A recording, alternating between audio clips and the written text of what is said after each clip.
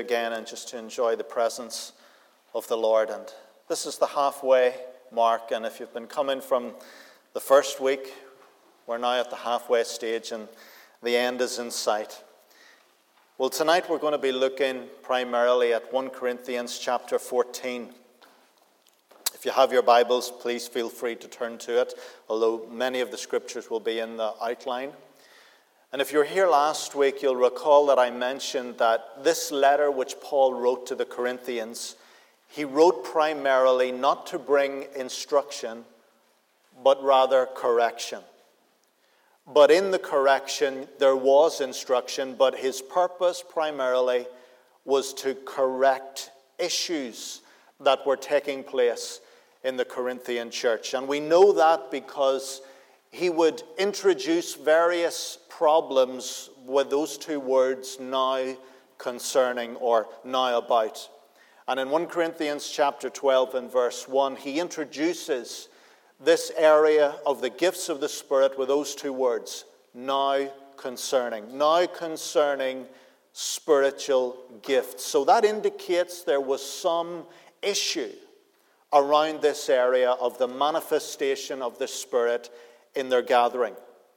And the second point we noticed was that the contextual setting for the gifts of the Spirit is that of worship. And we know that because Paul at various times in his letter wrote these words, when you come together. And why else would the church come together but to worship and glorify God?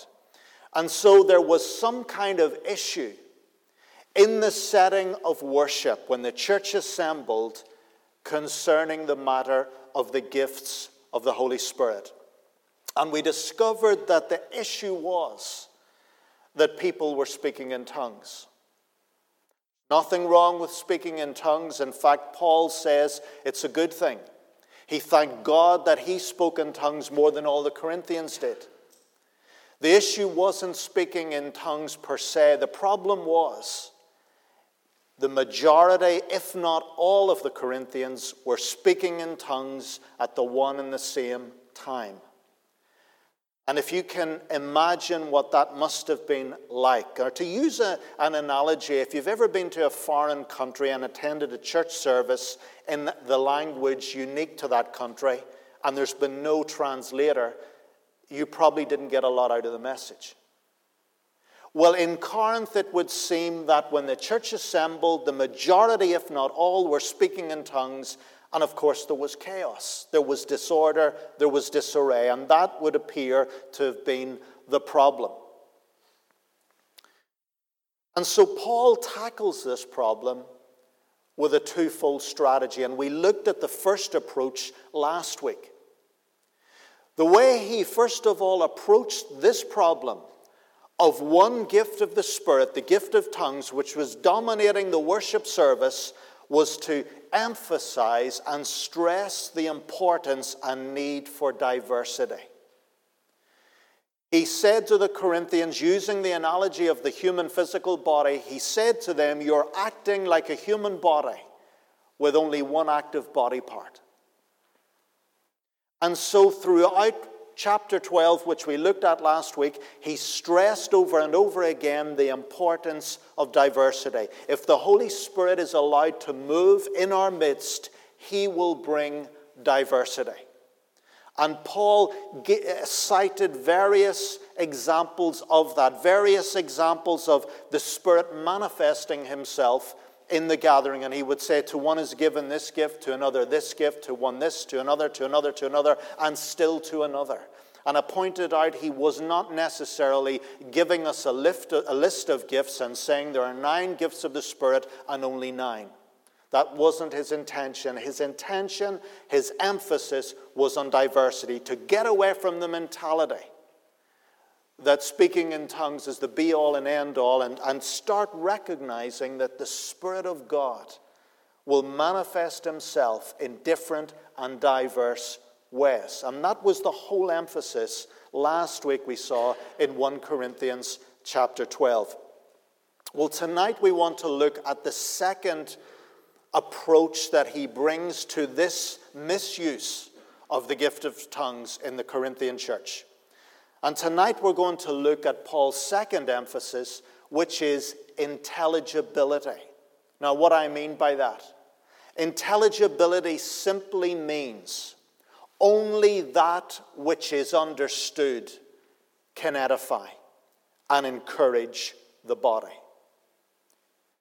And really you see the wisdom of God in Paul's approach, because if one gift was dominating the worship service, if everybody at the same time were speaking in tongues, nobody understood a word that was being said, and by implication and result, nobody was being edified. No one was being encouraged. And so he's going to stress in 1 Corinthians chapter 14 over and over again the importance of intelligibility. Only that which can be understood will edify and build up and strengthen and encourage the body. And I don't know about you, but I need all the encouragement I can get. The Church of Jesus Christ needs to be encouraged. It's got a very negative press, particularly in this age we live in from the media. It needs encouragement. This is the body of Christ, the body that Jesus Christ died for. He's the Savior of the body, and he loves his church, and he will build his church, and the gates of hell will not prevail against it. So the issue in Corinth was that of disorderly worship, and Paul's solution, diversity and intelligibility. We looked at various manifestations of the Spirit last week, and tonight we're going to look at how those manifestations of the Spirit can be facilitated in the local church.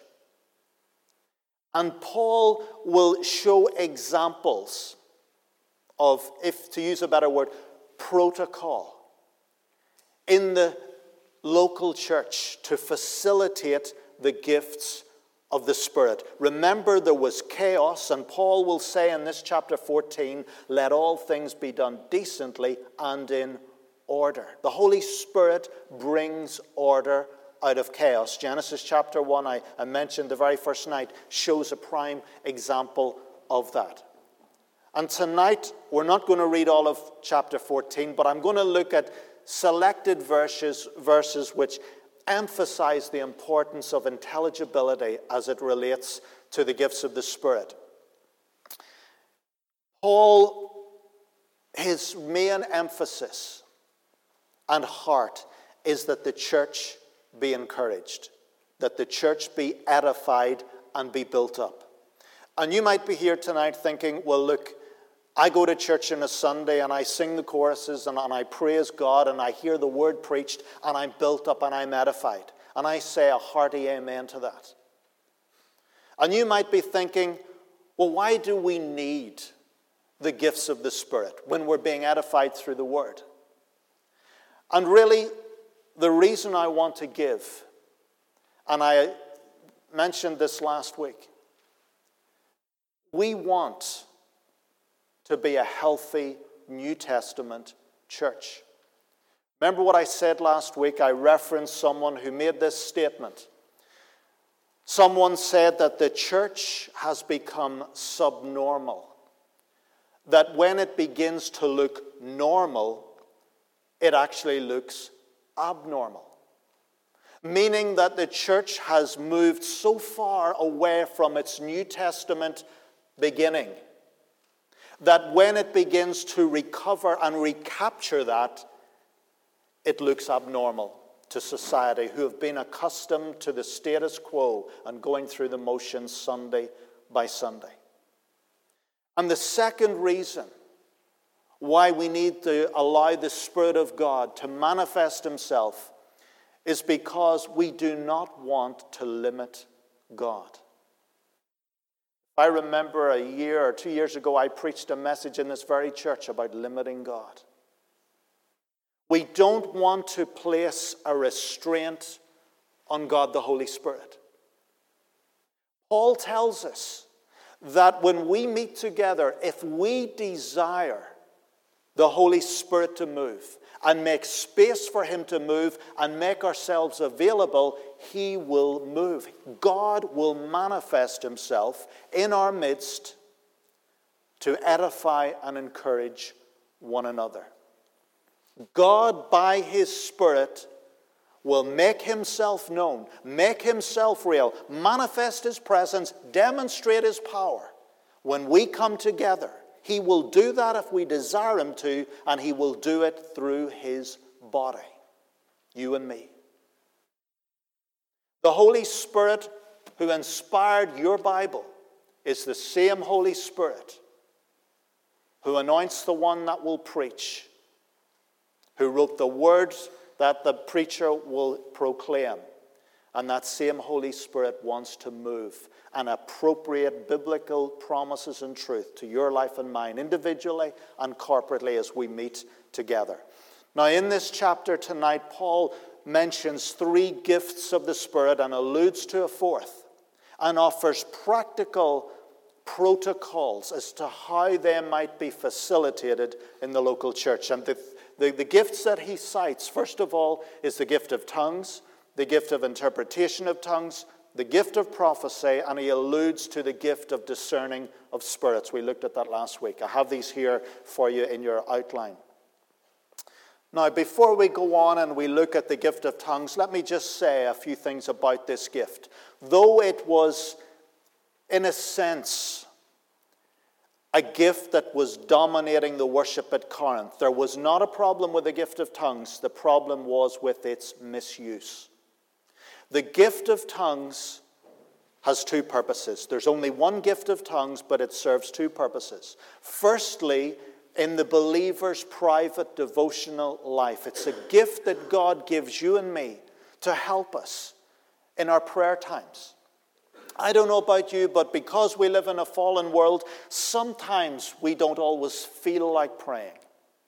Sometimes it's a real battle, it's a real struggle, and at times we don't know how to pray. We just cannot articulate and express the words to the Father, what we feel in our heart. And God has graciously made provision through this gift of tongues to enable us pray and praise him in an unknown language when our own native language fails us. And Paul said to the Corinthians, I thank God I speak in tongues more than all of you. He valued this gift on a personal basis. He who speaks in an unknown tongue, the scripture says, edifies himself, builds himself up, encourages himself in his walk with God. So the gift of tongues has an important use in our devotional lives. The second use for the gift of tongues is in the corporate setting, when we assemble together as a local church, when someone will give an utterance in tongues, followed by the gift of interpretation, and the purpose is to edify, to encourage the body of Christ. Let me say this to dispel a common myth about tongues. Speaking in tongues does not have to be a known language.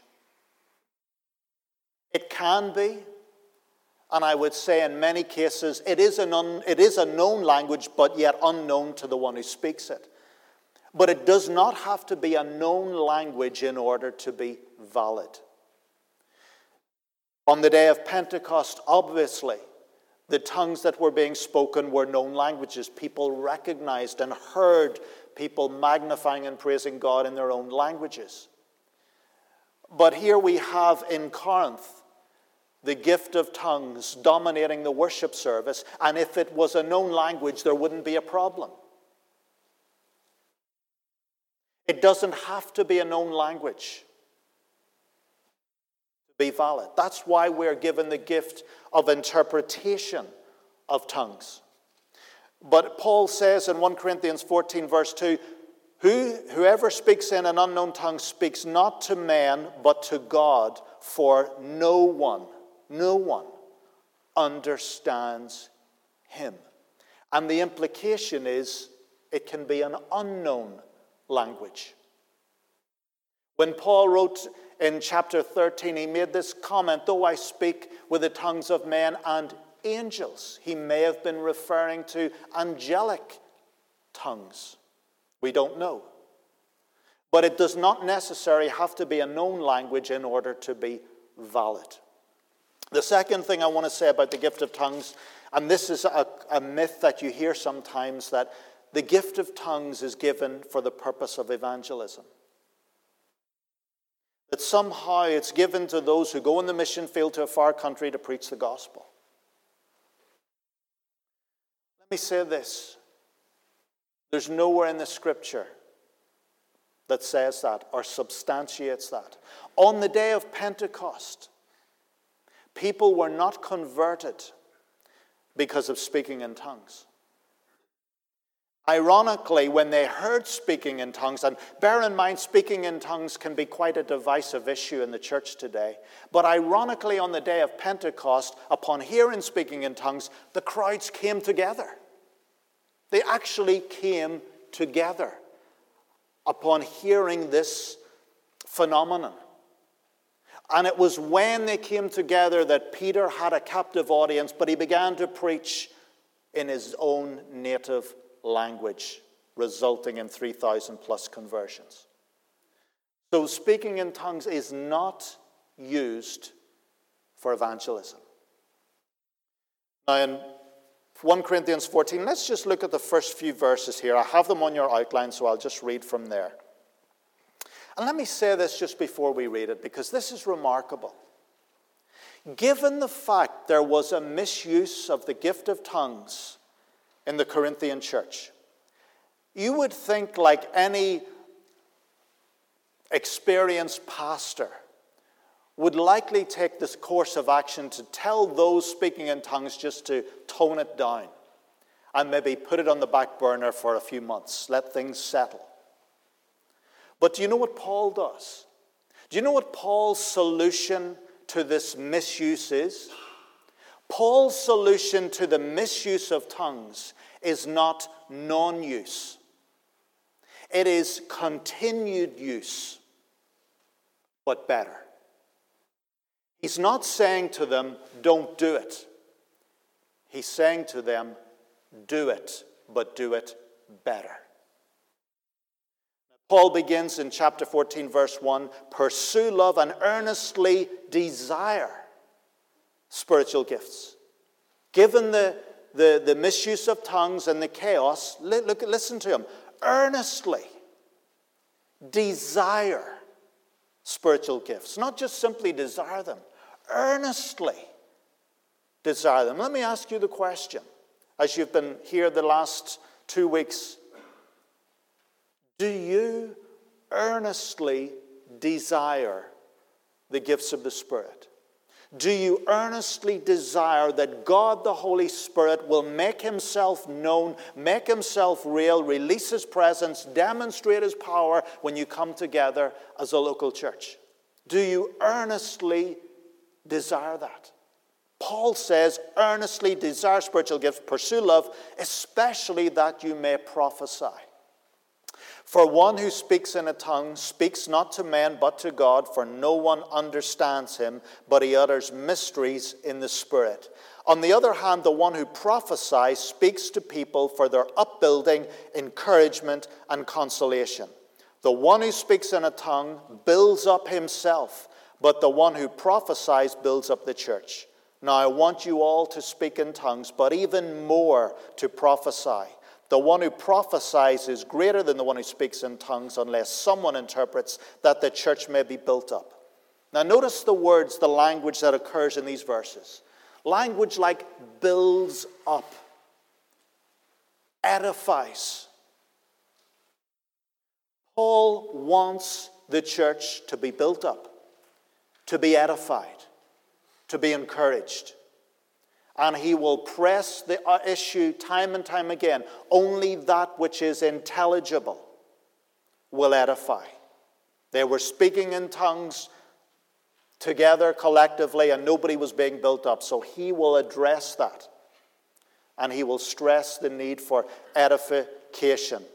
He says the one who speaks in a tongue builds up himself, self-edification. But the one who prophesies builds up the church. You see, if I pray in tongues in my personal devotional life, I'm being built up. But the rest of the church isn't, collectively, unless they do that individually. But when we come together, if somebody prophesies, the church will be built up. Now notice what Paul says, and I have it here in verse 5 in your outline. Now I want you all to speak in tongues. Do you hear his heart? I want you all to speak in tongues, but even more to prophesy. The one who prophesies is greater than the one who speaks in tongues. Now let me just pause there for a moment. He's not saying the gift of prophecy is greater than the gift of tongues. He's not saying that. He says the one who prophesies is greater than the one who speaks in tongues unless someone interprets, that the church may be built up. Again, only that which is intelligible, that which can be understood, will edify. And so what he's saying here, if somebody speaks in tongues publicly in the church setting, and somebody then interprets what is said, the church will be built up. And that puts the gift of tongues and interpretation on an equal footing with the gift of prophecy, because they both serve to build up the church. Both are gifts which impart intelligibility, and so the church is built up and strengthened. Paul's emphasis, intelligibility. He will argue that over and over again. In verses 7 to 9, he'll use examples of musical instruments. If there's no distinction in the notes, nobody's going to appreciate that beautiful melody. He uses the example of troops going to war. If there's no distinct notes in that bugle being played, the troops won't know what's expected of them, because it's just random sounds. Only that which can be understood will edify and build up. That's his whole argument time and time again. And in verse 12, Paul says, so with yourselves, since you are eager for manifestations of the Spirit, strive to excel in building up the church. Building up the church.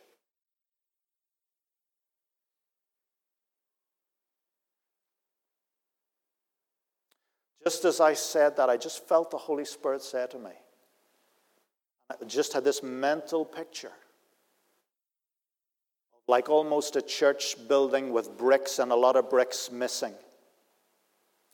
And I just sense the Holy Spirit saying, and I suspect it's collectively here for the church, there's a building process going on. There's construction going on spiritually. God is building. A few bricks have been taken out of place, but God is building. He's at work. There's a building program going on. Strive to excel in building up the church. Now let's look at verses 14 to 17. Paul says, for if I pray in a tongue, my spirit prays, but my mind is unfruitful. What am I to do?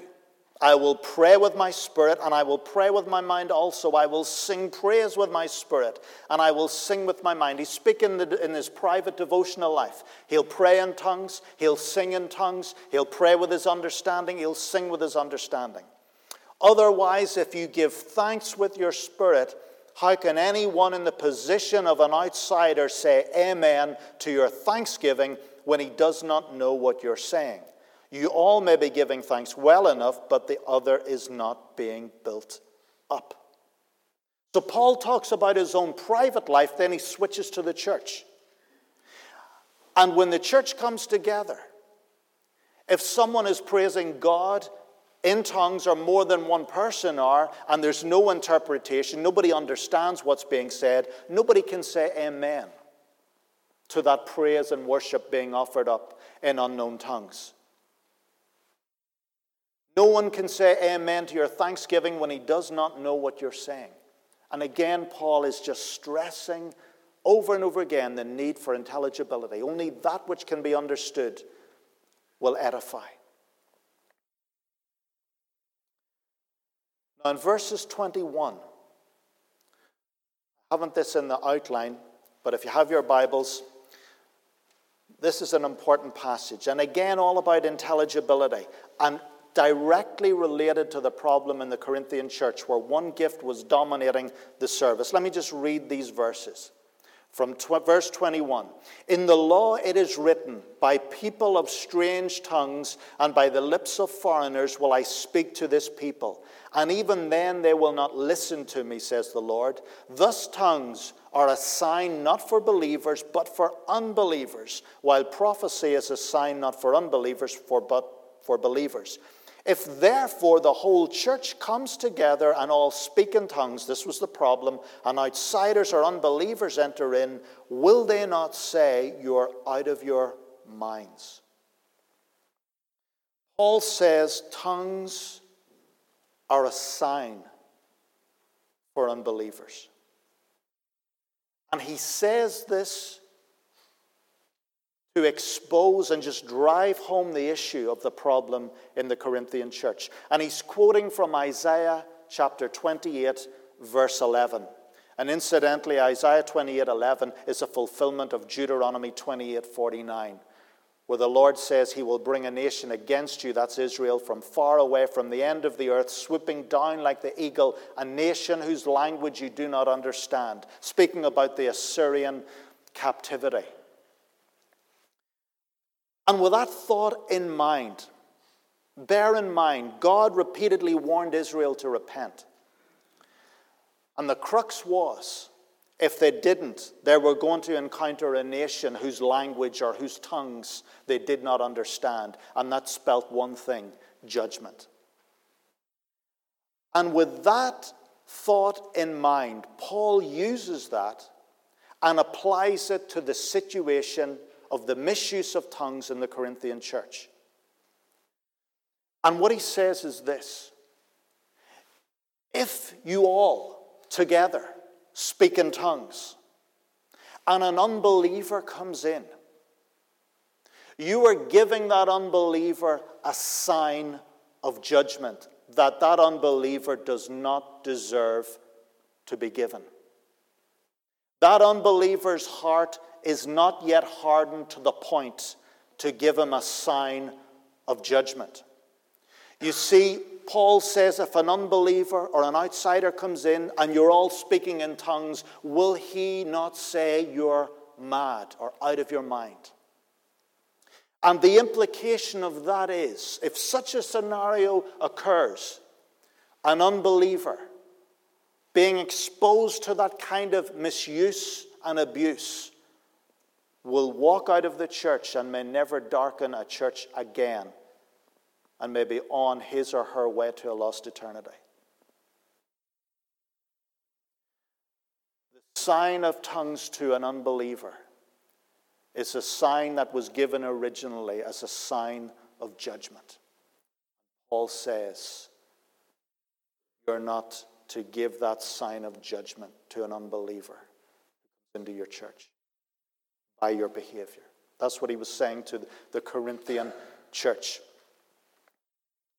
He goes on to say in verse 26, what then, brothers, when you come together, each one is a hymn, a lesson, a revelation, a tongue, an interpretation, let all things be done for building up, to build up, to strengthen. Could you imagine what our church services would look like if we did that every week? If every person came,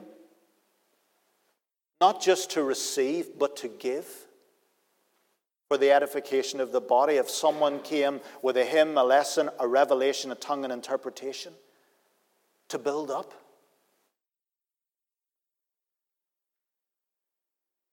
Paul says in verse 27, bearing in mind the context, the issue at hand, and he's bringing protocol to facilitate the gift of tongues, not to shut it down because it's being misused. He says in verse 27, if anyone speak in a tongue, let there be only two, or at the most three, and each in turn, and let someone interpret. Everybody, or the majority, were speaking in tongues at one and the same time, and Paul says you need to stop that. Let two or at the most 3 people speak in tongues. You're not to let the one gift dominate the service. 2 or 3 speaking tongues, one at a time, each in turn. And when each speaks in tongues, let somebody interpret what has been said, that the church may be built up. Here you see Paul using the practicality of the protocol to bring the solution to the problem. He goes on to say, if there's no one to interpret, let each keep silent in the church and speak to himself and to God. In other words, what he's saying is, if you want to speak in tongues publicly in church, first of all, make sure you know somebody is there who can interpret, or else be prepared to pray for the interpretation yourself. And if it's neither of those scenarios are there, then keep quiet. Because if you speak in tongues and there's no interpretation, it doesn't benefit anybody.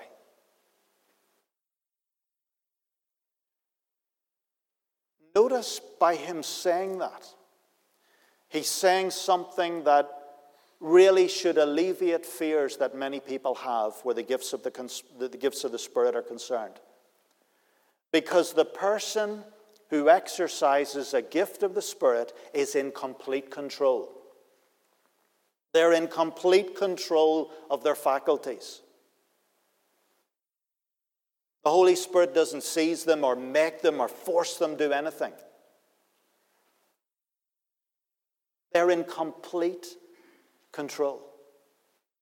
Paul will go on to say, with regards prophesying, the spirit of the prophets are subject to their prophets.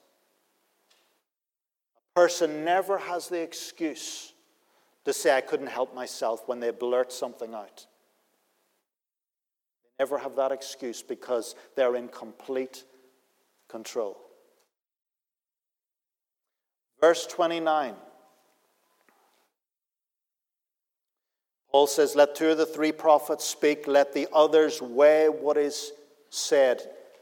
This is an allusion to the gift of discerning of spirits. Because every utterance in tongues followed by an interpretation, or every prophetic word, must be weighed and tested. It has to be tested. Whenever John wrote his epistle, he said, beloved, do not believe every spirit, but test the spirits to see whether they are from God. Because many false prophets have gone into the world. And I pointed out last week the word spirits, in discerning of spirits. The word spirits, they do not refer to evil spirits, but to the human spirit that manifests a prophetic gift.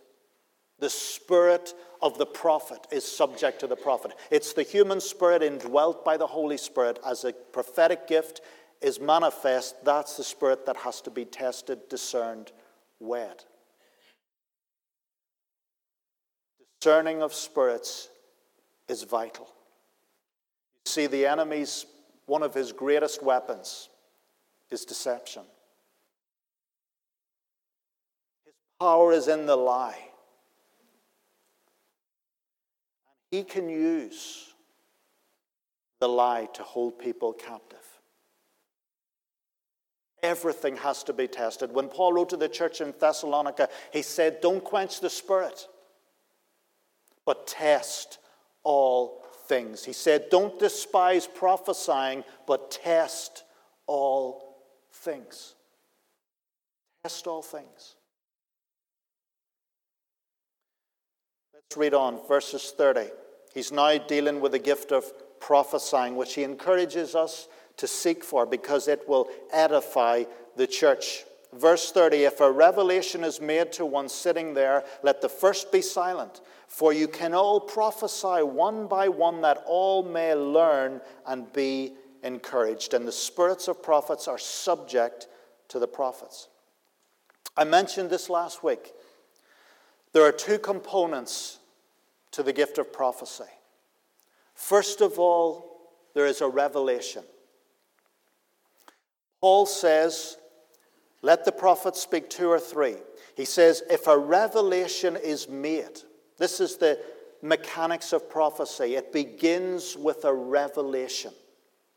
If a revelation is made to one sitting there, let the first be silent, for you can all prophesy one by one. And the picture Paul has in mind here of the gathering is somebody may be talking, and one sitting by gets a revelation from God. God has revealed something. And Paul says, that person, don't blurt it out immediately. Just wait your turn, wait till the other person finishes, and then share it. And the sharing of that revelation, Paul attributes to prophesying. When a revelation comes, when it's communicated, it's prophecy. It's prophesying.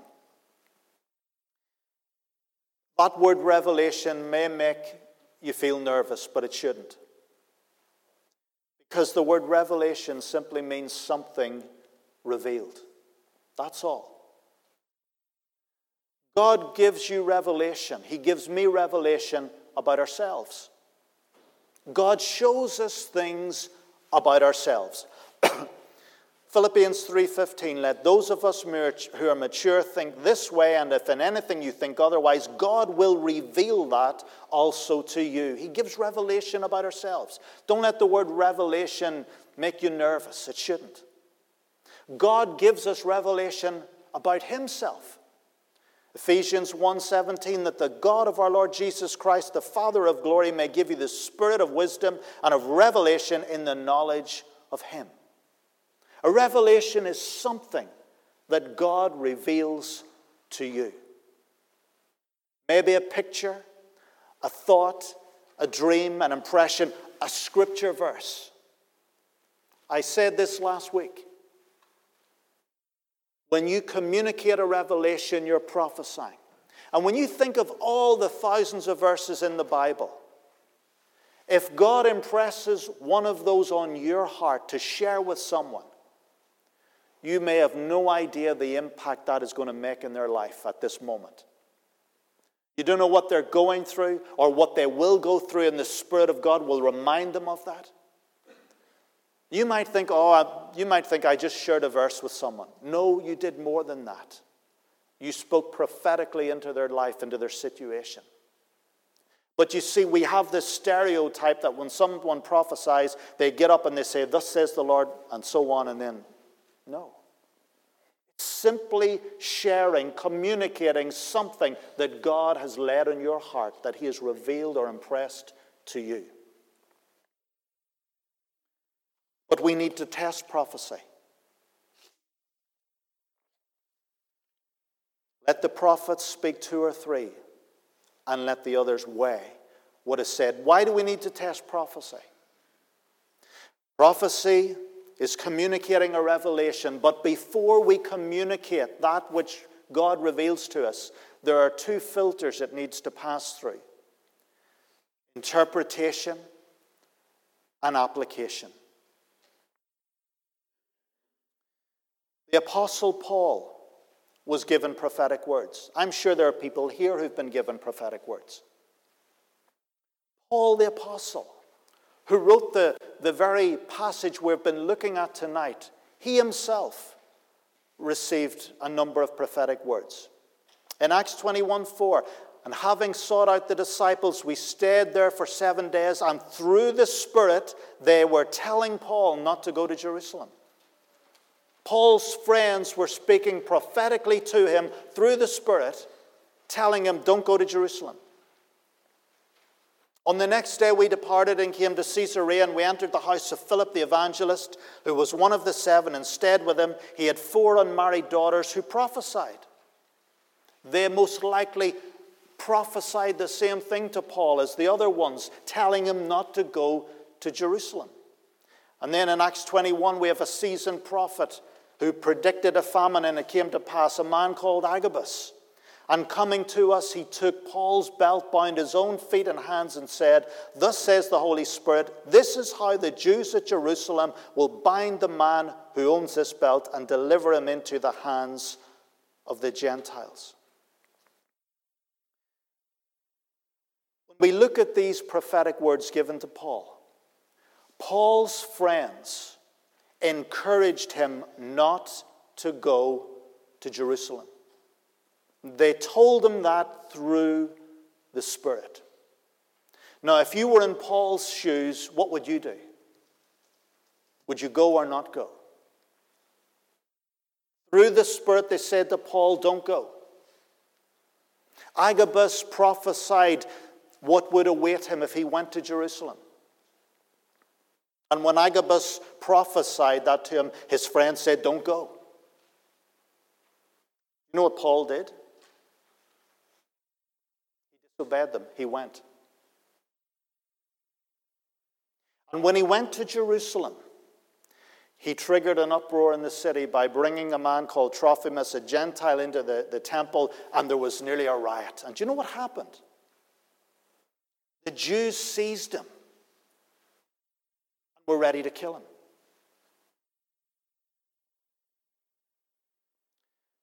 The Roman soldiers came to his rescue.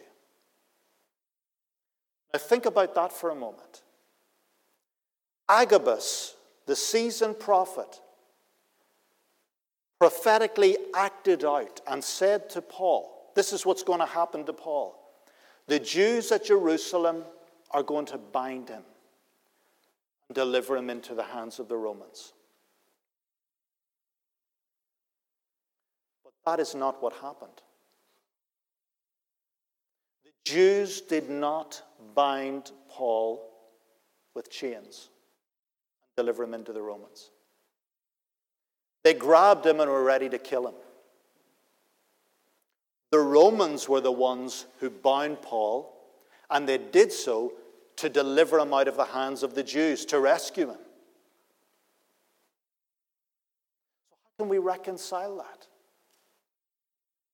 Furthermore, look at it from Paul's perspective. Being told by his friends through the Spirit and hearing this prophetic word from Agabus about going to Jerusalem, and Paul decided to disobey. Look at it from his perspective. Because in Acts 19, listen to what it says. Now after these events, Paul resolved in the Spirit to pass through Macedonia and Achaia and go to Jerusalem through the Spirit. Now they both can't be right. Goes on to say, and now behold, I am going to Jerusalem, constrained by the Spirit, not knowing what will happen to me there, except that the Holy Spirit testifies to me in every city that imprisonment and afflictions await me. Well, how can we reconcile this? What Agabus said did not exactly come to pass in the manner in which he said it. The friends of Paul, through the Spirit, told him not to go. And yet Paul purposed in the Spirit to go. So how do we reconcile that? We reconcile it by recognizing that a prophecy has three elements. It begins with a revelation, then there is an interpretation, followed by an application. And I want to suggest to you that both Paul's friends and Agabus had a revelation which was absolutely correct. But their interpretation of it was wrong. I mean, you think about Paul's friends. They love Paul. They have his best interests at heart. And they get a revelation from God, maybe a vision or a picture, seeing him, a catastrophic situation awaiting him in Jerusalem. And motivated out of love and compassion for Paul, they misinterpret what they have seen and therefore misapply it, taking it as a warning, and therefore their interpretation is, Paul, don't go. Agabus, again, probably saw a picture of Paul surrounded by an angry mob in Jerusalem, but yet misinterpreted what he saw. Those that heard it again agreed with him and told Paul, don't go. And you see this happening, unfortunately. I've been aware of this happening in the church today. You get somebody who's maybe got a terminal illness, and somebody will come along. And out of love and compassion, and I would argue a misguided understanding of what the Bible says about healing, will speak prophetically and say, God's going to heal that person, and the person dies. And I've no doubt in many such cases, people have got a genuine revelation from God, a picture about that person's situation. And out of their love and empathy and compassion and a misguided view of what the Bible says about healing, they have made an inaccurate pronouncement because they misinterpreted what God had shown them. It begins with a revelation. When we communicate it, we prophesy, but before we communicate it, let's wait on God as to what the interpretation of it means and how we're to apply it. We need to test prophecy. Does it conform to Scripture?